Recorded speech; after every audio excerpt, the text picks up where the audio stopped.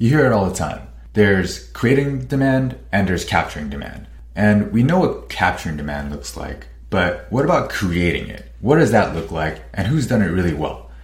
In this month's Office Hours, we're going to hear from Rand Fishkin, and he's going to talk about how he generates and creates demand at SparkToro. There's not going to be any long, drawn-out intros, no sales pitches, no boring slides. Instead, Rand's going to actually talk about the troubling concepts of only relying on SEO and capturing demand, and 4 ways for you to actually grow demand through SEO. It's counterintuitive, but he talks about going outside of the search results and why you shouldn't shy away from controversy. So join us this month for Office Hours. It's going to be a great one. Hey everyone, welcome to The Long Game. In this episode, we talk about what we're doing to prepare for a recession. And by the time this is published, we might already be in a recession. So why are we talking about this? Well, one, it's important to share what we're doing with other business owners, other marketing leaders, people who want to hear from us, and potentially trying to figure out what to do in their own businesses and companies. So in this episode, we talk about how we're feeling about the market and this looming recession, all the headlines that we're seeing, what we're doing for ourselves personally, what we're doing for the team, and how we're thinking about the business and how companies should be thinking about their marketing portfolio during a time of recession. Hope it's helpful.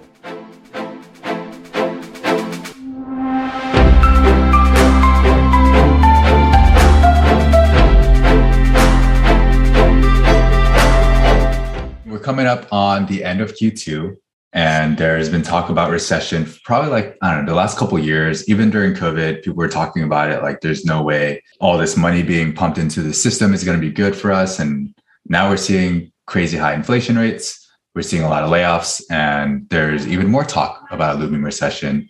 So regardless of how it's actually defined, I think there's a lot of doom and gloom in the market right now. So maybe starting point, I know we've sort of texted and messaged each other about what we're feeling and thinking about. So how are we feeling? Maybe Ali, if you want to start on that, because we talked about this pretty recently. Did you say Ali or Alex? I think I said Ali. Me? Yeah. This has been quite the challenge of not burying my head in the sand, to be honest, you all. I know there's been a lot of other stuff going on for women and just general humankind. So at some point, I have to challenge myself not to go too deep off the deep end of the research and the reading and just absorbing everything. Overall, it's been a little bit easier for the way my brain works to just keep myself heads down, focus on what I can control when it comes to the business, definitely taking care of relationships, making sure that, my team feels safe and they feel motivated and they feel fulfilled in their roles. And then in terms of my relationships with you all, obviously keeping those front and center. Obviously there's lots of changes coming up in my personal and professional life. But in terms of what I can control also is just looking at my spending and my personal relationship and how all of that stuff is faring. So all in all, how I feel, the answer to that question changes probably daily. Today I feel okay, but it's also been a good day. So I feel a little bit more susceptible to fluctuations because I think emotions are high and stuff like that. Not a very scientific answer I've given you all, but just the truth. Mm-hmm. Well, the life of an entrepreneur is more up and down. I've noticed since going full time, it's not quite on the bipolar spectrum, but I do feel like, David, we've talked about this. One day we'll get a couple extra leads or some big piece of news, or it doesn't even have to be a big piece of news. And I feel on top of the world. I'm like, all right, we're scaling, we're growing fast, we're going all in. And then if I have 3 or 4 days of relative silence, leads aren't coming in, and it's not even an issue really in the grand scheme of things, then I'll start catastrophizing and thinking, oh, this is going to go to zero. I'm going to have to go back and live at home and, with my parents or something like that. So I think that's natural even outside of the recession. And that's why I'm grateful that we have, I'm not a solo founder. I'm grateful that I have you two to bounce things off of and sort of, I don't know, I guess carry the burden, the emotional burden of entrepreneurship. And I have a network where we can kind of chat about these things. But in terms of the actual scope of an economic downturn, I think that there's sort of two factors here. One is that I, for better or for worse, tend to be more on the paranoid side of things. So I tend to keep in the back of my mind that this could all go away. And I mentally kind of accept that. And then I work in spite of that, or maybe because of that, but also in spite of that. And then two, I think maybe I'm not as nervous about a recession. I think we're well poised. Maybe we'll talk about this, but a lot of the research that I've read suggests that and this is annoying, but it's how you basically come into a recession that gives you either the opportunity to invest further and keep scaling past your competitors, or basically you go into survival mode and just try to like ride it out so you don't basically tank the company. And I think we've done things pretty well. We have systems and processes. We have a good, basically tight look at our budget and like our P&L and margins and all that stuff. And I think the answer for me, regardless of any economic condition, is basically to do things in my control, like Ali said. So regardless, I'm just going to work harder, and maybe it just gives me a little bit more fuel, a little more fire to like, hustle every day, which is what I should be doing anyway. Yeah, I'm the same way. Like just yesterday, I don't think we had any leads come in, and I had no responses from all the messages and emails I sent out for sales. And I kind of felt shitty. And I was like, am I supposed to do something else? Do I don't know, go figure out how to help clients? And then I was messaging you earlier today, Alex, and I was like, actually, no, I just need to keep doing sales. Like it's just one day. And so it's always an exercise in regrounding myself in that and sticking to the basics. And then I also tend to focus a lot on the like what could go wrong type of thing. Just naturally, I was raised that way. And I think it's funny how the three of us are each working through that and trying to see like what could go right now as well. But that paranoia also sort of helps us in this period. So we can stay paranoid, but also be optimistic that we're going to get through it. The part that I'm particularly excited about is what you said, Alex, is it's how you go into a recession that determines how well you get out of it. Like a lot of these tech companies we're seeing had to go through layoffs because they were probably bloated and over-indexed on hiring and growth without looking at how healthy their books were looking. And we've been pretty meticulous about our books and making sure we're profitable and have cash in the bank to take care of our team. So we don't have to do that. And in fact, we're going to be hiring like 3 people in the next couple of months. So I think we're going into it pretty well, which is a good reminder that we're in a good situation. There's 2 metaphors on that, by the way, that preceding a recession, it's like in running, I don't know if this is actually true, but if you're running up a hill, you run harder. And if you're running down a hill, you try to like slow your pace. Like you don't want to like take the momentum and start spinning out of control running downhill.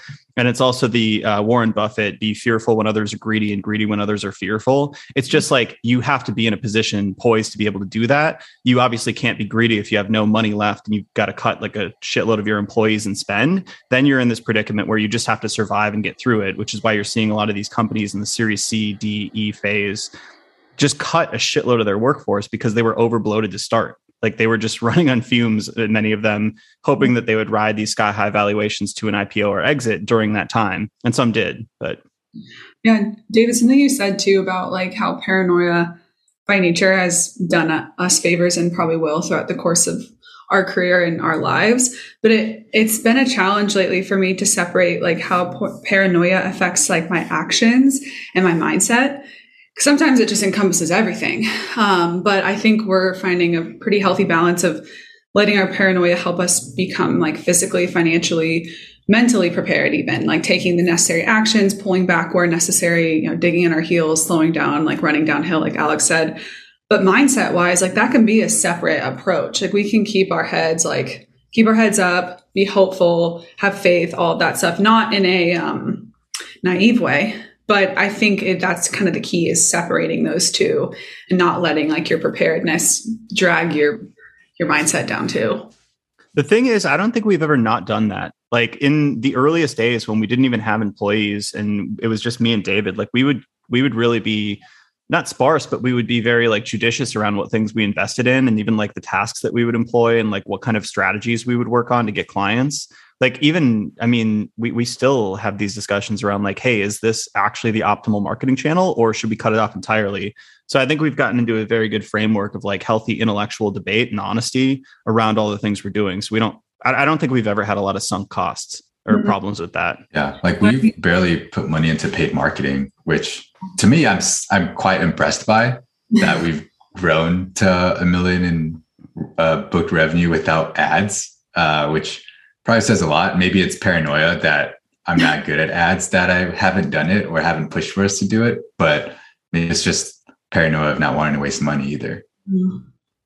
What have we done like to help the team feel good about this? Ali, you mentioned like making sure like your side of the work feels good. Yeah. Staying in touch with everybody, spending time longer on one-on-ones if needed, or if I sense like the conversation's not over yet. Mostly, I mean, primarily maintaining friendships and relationships, or like at least a friendship element to our relationship has always been nice, because a lot of us work remotely, like very siloed, and that alone is taxing, much less like having all this news come at us. I think something you've done well, David, and what you've encouraged across the organization is just a ton of transparency. I personally have never worked at a company like that. I know we've all had big companies in our past, so maybe it's not by nature, but I just love how much we share with the rest of the team and how much we empower them. Like, this is because of you, like you've become better at this, like really tying numbers and growth and revenue back to what our team has done. And I think that alone makes people feel like incredibly valuable, incredibly talented, and not just like, I don't know, someone who might be let go, which isn't in our plans and won't happen, but it's always good to remind people like why they're with us and how they're helping us reach new levels. And I think that you're really good at that. Yeah, the honesty has been the big factor for me. Transparency, like we've shared our metrics throughout the entire time with the entire team, and been totally open about our performance and goals and growth expectations. Also around the potential, whatever this economic situation, it's, stagflation, inflation, recession, whatever we're saying, uncertainty. We haven't gone through one. We're all young enough that we haven't actually worked through one. So I've been pretty transparent that I don't know what is going to happen. Nobody really does, but I'm also like trying to put probabilities on different outcomes and saying like, all right, there's like a small chance that this happens, a large chance that maybe like recession is going to be less severe towards us than we probably think, a tiny chance that it's catastrophic, and basically trying to put different models towards like outcomes. And then also being transparent that we do need everybody on board. Like we need some cohesion to work through this, because it's not going to be like just cash flowing from the ceilings. And like, we're going to need to like push this rock up the hill to get through this. So like making sure that everybody is like really engaged and really on point and like doing the work that's going to be most impactful, and like setting the tone in terms of like the expectations for standards and whatnot there. But I think that all falls under the basket of openness and transparency and honesty. Yeah. I think, I don't know how we ended up doing that. Maybe it's just, at least for me, coming from HubSpot, where the executives shared all their exec meeting deck slides. And I was like, wow, they're sharing this with even lowly employees like me at the time when I first started.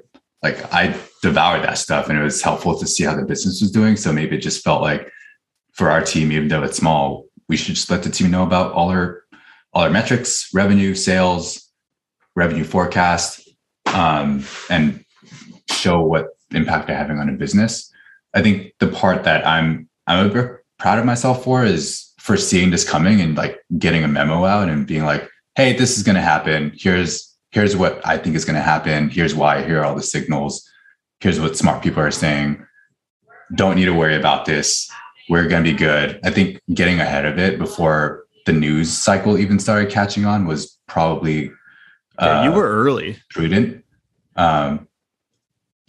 It's what's that saying? Like, the people who are like doomsday, like people who are always crying doom are eventually going to be right. It's just when they're going to be right. Yeah. Well, it's like, oh, this person predicted 10 of the last 2 recessions. Yeah. So you can't take everything they say like super seriously, but planning is better than like not planning for those things. And you were planning early. I think also it's finding the right voices to listen to, because I know you listen to the All In podcast. I do as well.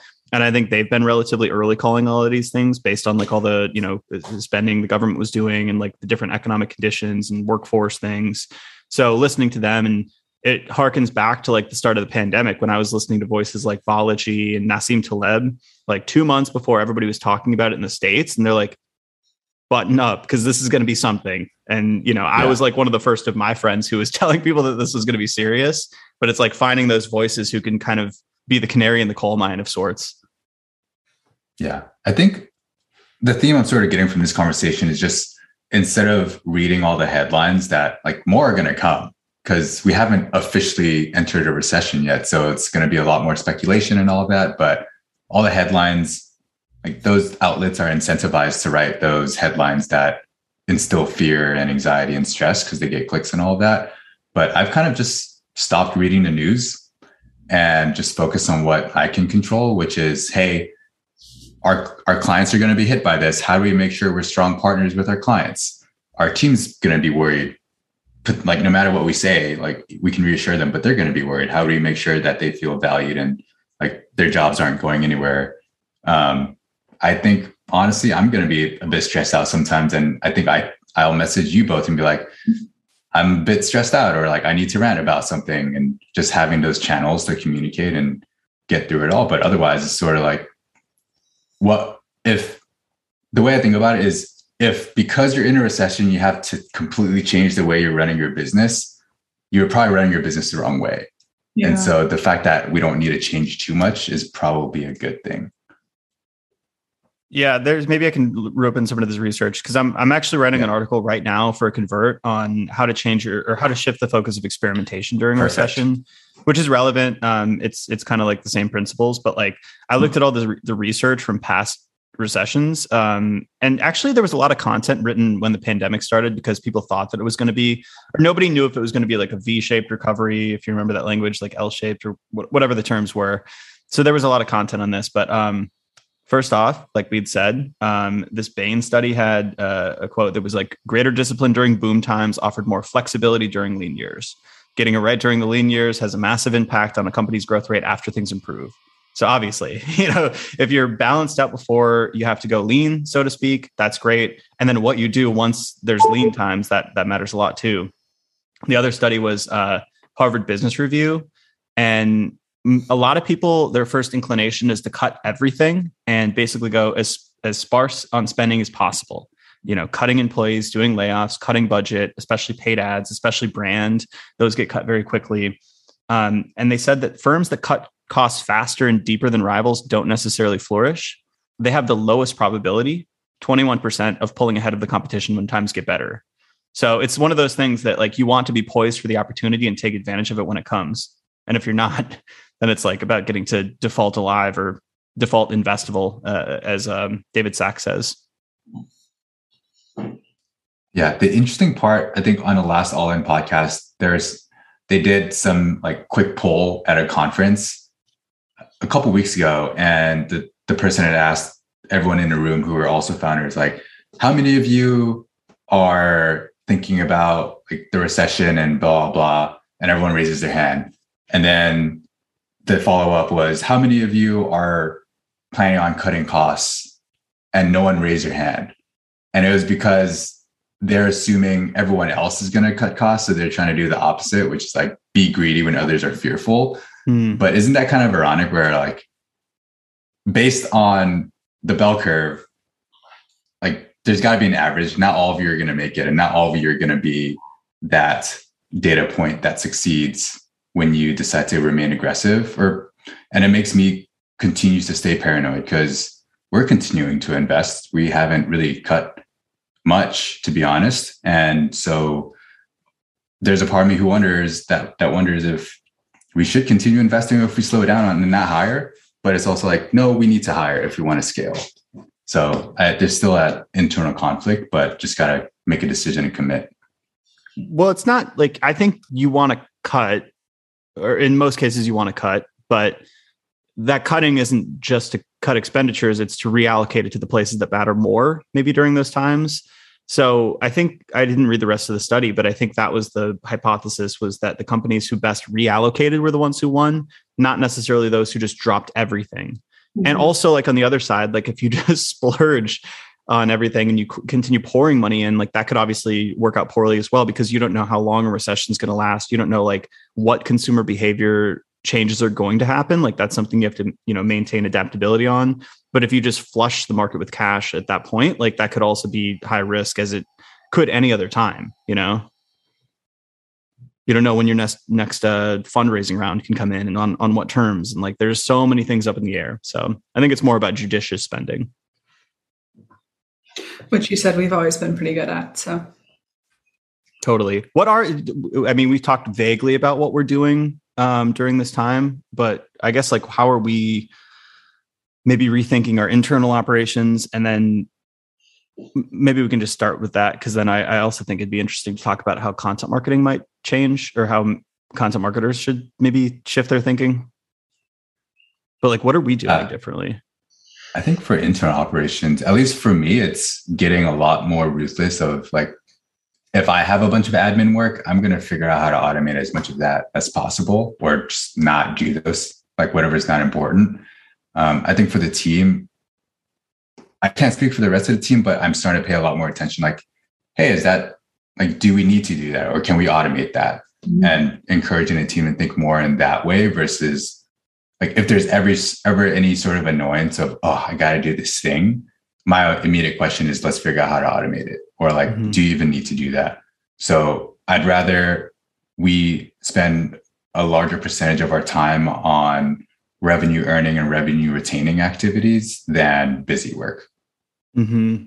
Busy work and experimental stuff that's like just a loose hypothesis. I think now is maybe not the time for us to invest in like things that are less proven. Like we were talking about paid ads, and there is surely a way to make that work for us. And we just maybe don't have the internal experience to do that. So it's like, how much money do we want to spend and potentially waste learning to get to that point where it's viable, versus like, we know we have a couple channels, and like, why don't we just continue doubling down on those as we could just like squeeze more results. And we know that it's going to be a feasible thing. Yeah. Something that it's been fun to talk about is like how to get the most, like you said, how to get the most out of all of our efforts. So spending time on a podcast and being able to repurpose it for other things, using it for blog content instead of investing in additional blog content that kind of satisfies this podcast, spending time on here and the content that comes from this satisfies our goals in that respect, instead of kind of layering on other efforts. That would be great to have. Let's say if we're not in a recession, but right now that might be something that's 100% not necessary. So I know I've had to hone my skill of like what's necessary and what's not, kind of that same thing you say, Alex, on what moves the boat forward. So really being able to double down on the things that we're already doing, making sure that we get the most out of everything and get the most out of every person we work with too. So it's been fun to check in with some of my team to be like, what else are you interested in? Like, what else would you like to do across the organization? Like, what have you witnessed? What have you gotten to see in other meetings that you might be curious about learning or honing those skills? So really helping them not only feel more value in their role, but also learning what other talents they have that might benefit the growth of the company too. That's a really good point. Doubling down on investment into employee skill development right now. Mm-hmm. That seems like, I don't know if I've heard that talked about a lot in terms of like what to do in a recession, but it seems like maximizing somebody's current capabilities versus the risk of hiring maybe new people to satisfy those things. Like how much, could we put somebody through training to learn a new technical SEO skill set versus trying to get some contractor in to satisfy that? That's a really interesting point. Yeah. And not doing so in a way of squeezing out every working hour, but more helping them become more valuable in their own right as well, because they're not going to go out and invest in $1,000 courses right now, and so we have a lot that we can teach and we can learn from them, and they're obviously curious about other parts of the business. We're, like we said, very transparent, very open, try to avoid silos, so it's a natural next step for us, especially right now. I go back to the same frameworks that I've talked about probably many times before, but will it move the boat faster is something I think about a lot in our business, but also personally. I know that as soon as I went full time, many times in my life, I've tried to do calendar audits and energy audits and sit on Sundays and figure out what my most important activities are. And that's been marginally helpful through, just my life. Things build up. You get kind of like calendar debt and whatnot. But when I dropped everything and started working on this full time, I didn't even need to audit it. Like everything just honed in, my vision narrowed, and I knew exactly what I needed to be doing at all times. Like I could feel it when I was like, this isn't the highest impact thing. Like, and David and I talked about that with different meetings that were like very low probability of being anywhere near interesting. We just dropped them. So I think that was one thing that became apparent more so when I went full time. But that's something I continue to think about. And then like one of my favorite business books recently is Amp It Up. I love that book. And I know it's kind of controversial, but only because he wrote that essay on LinkedIn in 2020 or 2021, when it was the height of just like, forgive me that this maybe is controversial, but entitlement in the tech space, like including myself, like we were all making tons of money and like the RSUs were insane. There was no shortage of demand for your skills. So you could just hop to another company, double your fucking salary. And it became so bloated and so soft. And what's the guy's name who wrote Amp It Up? Frank Slootman. He comes out and writes this essay that's like, increase the urgency and velocity, like go way faster than you think you're going to the point where you're uncomfortable. Narrow the focus, which I don't think that was controversial, but like do fewer things better and like raise the standards. Like it's either totally amazing or total shit. Like, and those things, like I remember there was so many comments just blasting him for this, but I bet those founders and the people blasting it back then, now and in the next 2 years, are going to be like, oh shit, those are pretty good operating principles. I always think about those too. And those are important in the off season, but they're also important, in war times. Yeah, I think a heuristic that I got from the My First Million podcast around hiring was sort of like, you want to hire someone that's going to fall into 3 buckets. They're either going to be a rock star at the company and like really grow and like you can coach them and get them to like amazing levels. They're going to grow and they're going to outgrow the company and decide to leave and go do their own thing, which is fine too. Or they're okay and you just fire them. So far, I don't think we've had any of the 3rd bucket. And I think we have more in like the 1st bucket. 2nd bucket, I don't think we can make a judgment call on that yet. Buckets? It was rock stars and rock star, someone who outgrows the company. Oh yeah. Okay, I thought those were the same kind of. Or like, there's no room for like, oh, they're fine, but we can coach them up. It's like, no, they're either like already great and we continue leveling them up, or we don't stick with it and we just have the hard conversation. Yeah, the okay ones, that seems more like a role for like maybe a mercenary or contractor if you really just need to get something done. But for the people who are on the boat, like, or what's the metaphor that I think Frank Slootman talked about, like drivers versus passengers? Like you don't want passengers, like they tend to weigh down the ship, and you want people who are driving it forward. Yeah. But a lot of that is like the tone that we strike, right? In terms of focus, like I think that's one of the big things in setting the tempo for how fast we expect to get things done. Standards, I think we've already set very high standards for the work quality that we put out for clients, especially, but then our own internal stuff as well. But I would say like in the past few months, we've tried to shift the focus to much more narrow. Like, hey, what are the few things that we can really knock out of the park and just forget about the rest? We stopped investing in YouTube. I stopped working with the LinkedIn agency, and we're pouring it all into events, like bottom funnel blog posts, and basically the podcast.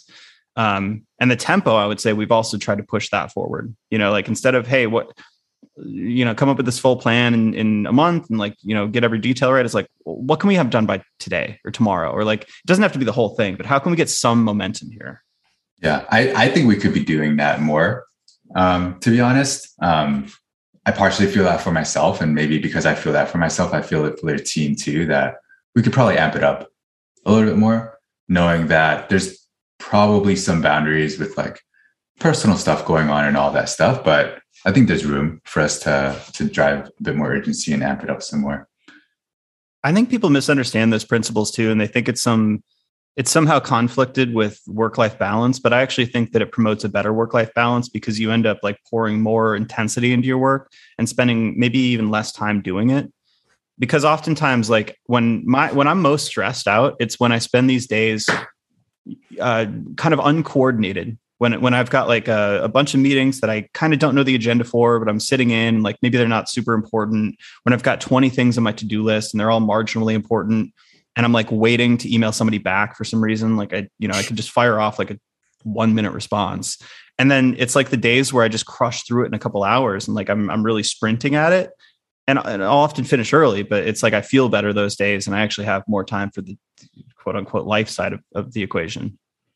Honestly, for me, I've always struggled with having speed and standards go hand in hand because I often overthink when it comes to something having to be perfect. I mean, you all know I struggle with perfection. And when I hear high quality, high standards, like that's kind of what I hear as a synonym, which it's not a synonym because perfection is literally impossible.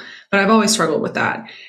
And I've realized like there is such thing as just caring too much. You know, there's a point of diminishing returns when it comes to how much you think about a project or think about an email response or think about anything. And over time, no more thinking, no more waiting is going to make whatever you're trying to do better. And so for me, like my best days are when I just literally get shit done. And I kind of don't care. I mean, y'all know it's pretty impossible for me not to care about something, but I'm trying to reach a point of apathy that I don't cut corners. I don't do poor work or anything, but I don't know. There's a little bit of power to apathy, especially right now when you're just overwhelmed with everything going on in the world. Like you have to let go a little bit mentally. Like you can't care 100% about 100% of what's in your mind. And I think that's helped me with work, like moving faster and maintaining quality is not only letting go of a little of that, but also like trusting my gut, trusting that like that stuff, that quality, that those standards are going to come out in my work naturally because of how hard I work and how hard I try to be perfect. But it's always been a struggle for me to have, amp it up, go fast, go hard, high standards. It's for me, it's like, God, standards take time, but that's not always true. And it's like, what standards really matter and what standards can you actually like somewhat forget about, letting the small fires burn is what I say. Cause sometimes like, I know for instance, with experimentation or in sales, quantity has a quality all of its own. Like David, you were just talking about like baseline, maybe we get a 5% conversion rate if we're doing outbound sales. Well, that means we got to send a lot of emails. And experiments, it's hard to predict what's going to win. So actually, if you can lower the cost of experimentation and put some urgency behind it, you might have a less high quality experiment each time. But like over time, because you're putting out more at bats or shots on goal, you're actually going to come up with a better, higher ROI program just through the sheer quantity of doing so, as opposed to sitting in a committee room arguing about which font is actually the best one instead of just fucking testing it. Right. It's like writing output. Like I've gotten more comfortable with this, that nothing I write is going to be perfect. Like I'm about to publish something and I don't feel great about it, but I'm like, this gets the message across and it's some great learnings and it'll be nice to get it published. Is it going to be my best writing? Probably not. But if I tried to do my best writing on every piece, I would be spending like 50 hours per article. No one ever read it. Yeah. It's interesting too, because like no one's going to know that like it's not your best work. So I was in band in middle school and I was around all the recitals I used to do. I was on the first chair flute, always had the solos, and I'd always mess something up, right? And my mom's like, you couldn't tell. No one can tell. And part of me was like, but I care. But at the end of the day, it's like, I shouldn't care. I did my best. I showed up and the audience loved it. And that's all that really matters. And maybe in the back of your mind, you're like, that could have been better, but like, who cares? Like, you got it out there and it got the message across. So I'm speaking about a strong grip on this and I don't have a strong grip on this. I don't know. No, that's good. Most people don't notice those things. Like David, the Will Smith book that you recommended me, there was that part where he talked about how he was so nervous about some of the Fresh Prince stuff when he first started that he would memorize everyone's lines and start like mouthing them, even though like these people were like world-class actors. And he's like, you can still see it if you watch some of the early episodes, but I can't remember the name of the effect, whatever cognitive bias, some like focus effect or something like that. But you're watching the person who's speaking, so you don't even notice Will Smith mouthing the words to their parts while he's speaking. Yeah. Pretty interesting. Wait, speaking of, I just spoke about writing. Alex, you had some things to say about how content and SEO might change in a recession environment. Well, I don't know necessarily the answers. So that's maybe where we open it up to a debate or conversation. My hypothesis would be that similar things apply to content that they do on a business level and a marketing level, which is like, you're going to cut some budget, you're going to trim down. I think one thing is like, we've gotten used to paying like, like top prices for almost all things in content, whether it's video, podcast production, the writing, the editing, and maybe you start to question like, where are the biggest impact levers and how can I double down on those? And like, if you're going to double down on those, you have a finite budget. So like, what do you have to cut? And I don't think the answer is the same for every company. That's where the kind of nuance lies. It's like, whatever's working for your company is probably what you should double down on. You know, if you were experimenting with some thought leadership and that's very expensive and you're printing money from bottom funnel SEO stuff, I don't know, maybe like double down on that, maybe work on content optimization and figure out how much you can squeeze out of the low hanging fruit of the stuff you've already published. Yeah. But I don't know. What do y'all think?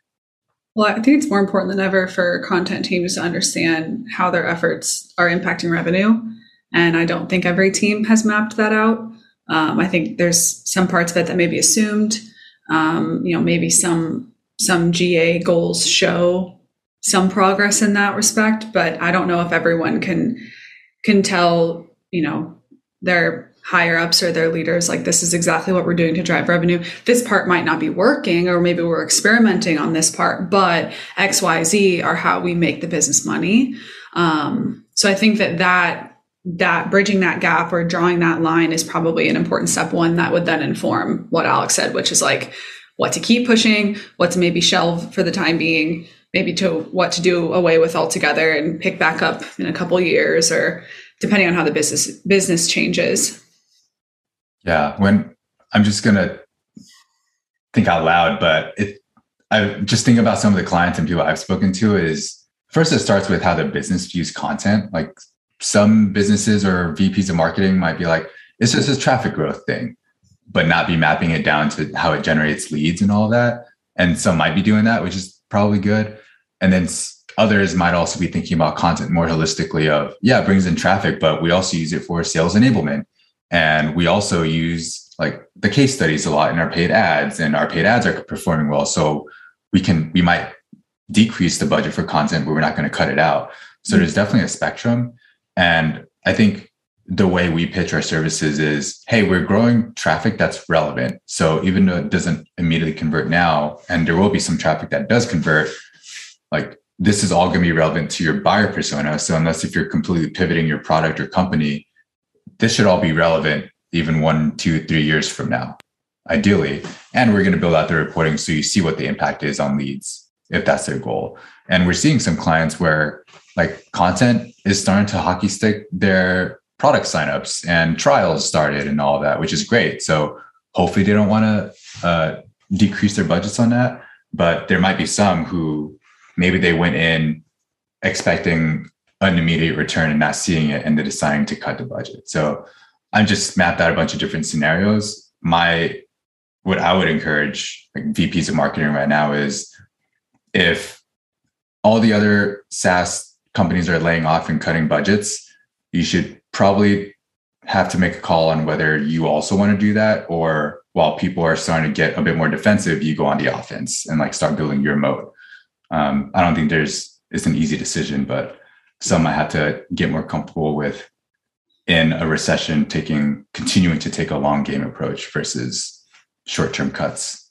Mm-hmm. And there's no right answer. I wouldn't know what to do. The heuristic of, when people are greedy, stay fearful, and vice versa, how does that trickle down to apply to how content is a long game? Do you stay greedy investing in something that might not see returns for a year? It's going to be a long year. Well, so there's a bit of research on that, and it's a little frustrating because we're kind of talking about performance marketing versus brand marketing to an extent. If it's performance marketing, you can kind of tie that back pretty quickly.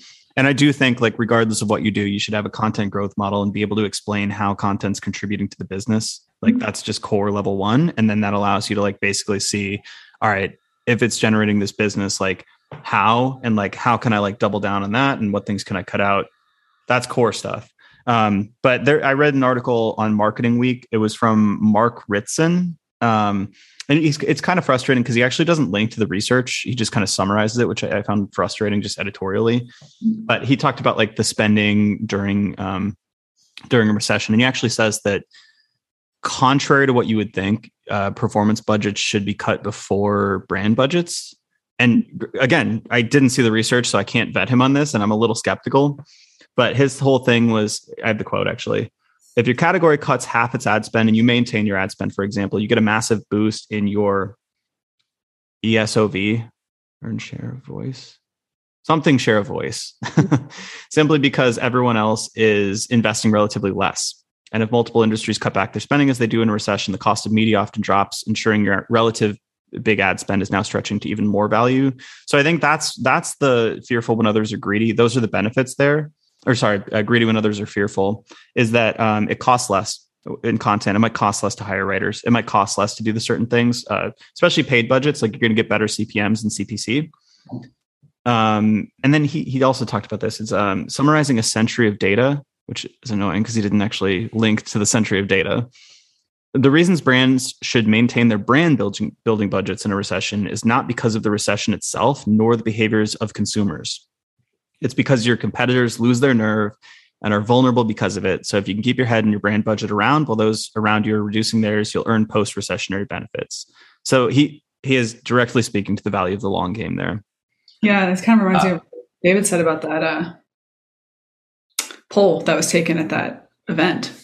Mm-hmm. Well, and at that event, like I would hypothesize that because they're listeners of the All In podcast, they're a little bit sharper. They know these things. And I would say that's probably not reflective of the general market. Yeah. So there's a lot of fearful people too.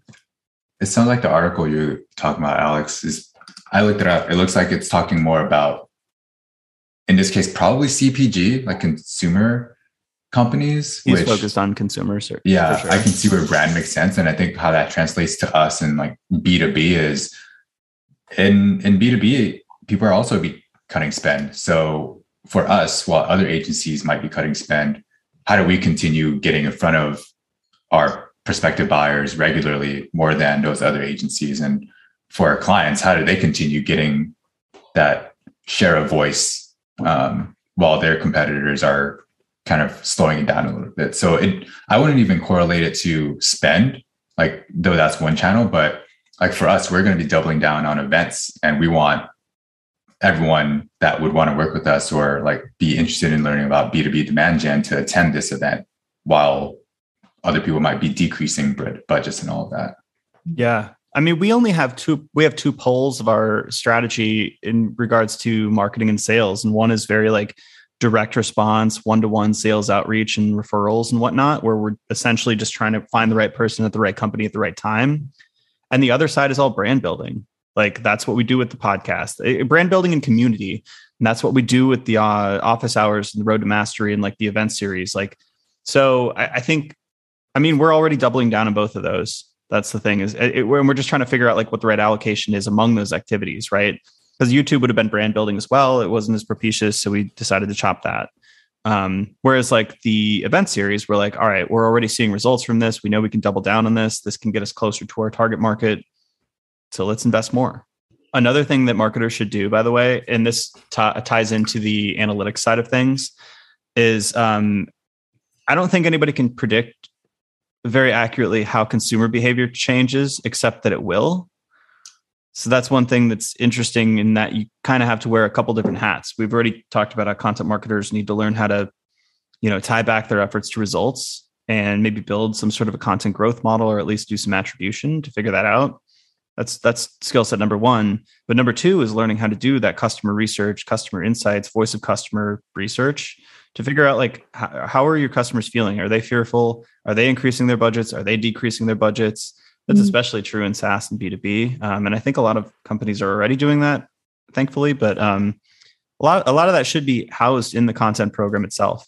Because I know a lot of the times it's housed in product or potentially a conversion rate optimization in UX.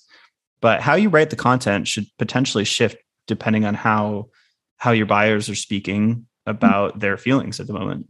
Not assuming where your readers are when they do stumble upon your content.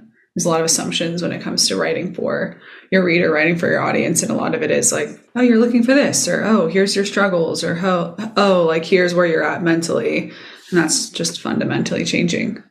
Yeah. I mean, we talked about the value of doubling down, but there's also the fact that maybe what worked before isn't going to work in the immediate period or in the future. So I think it's been said that humankind's greatest advantage for survival is their adaptability.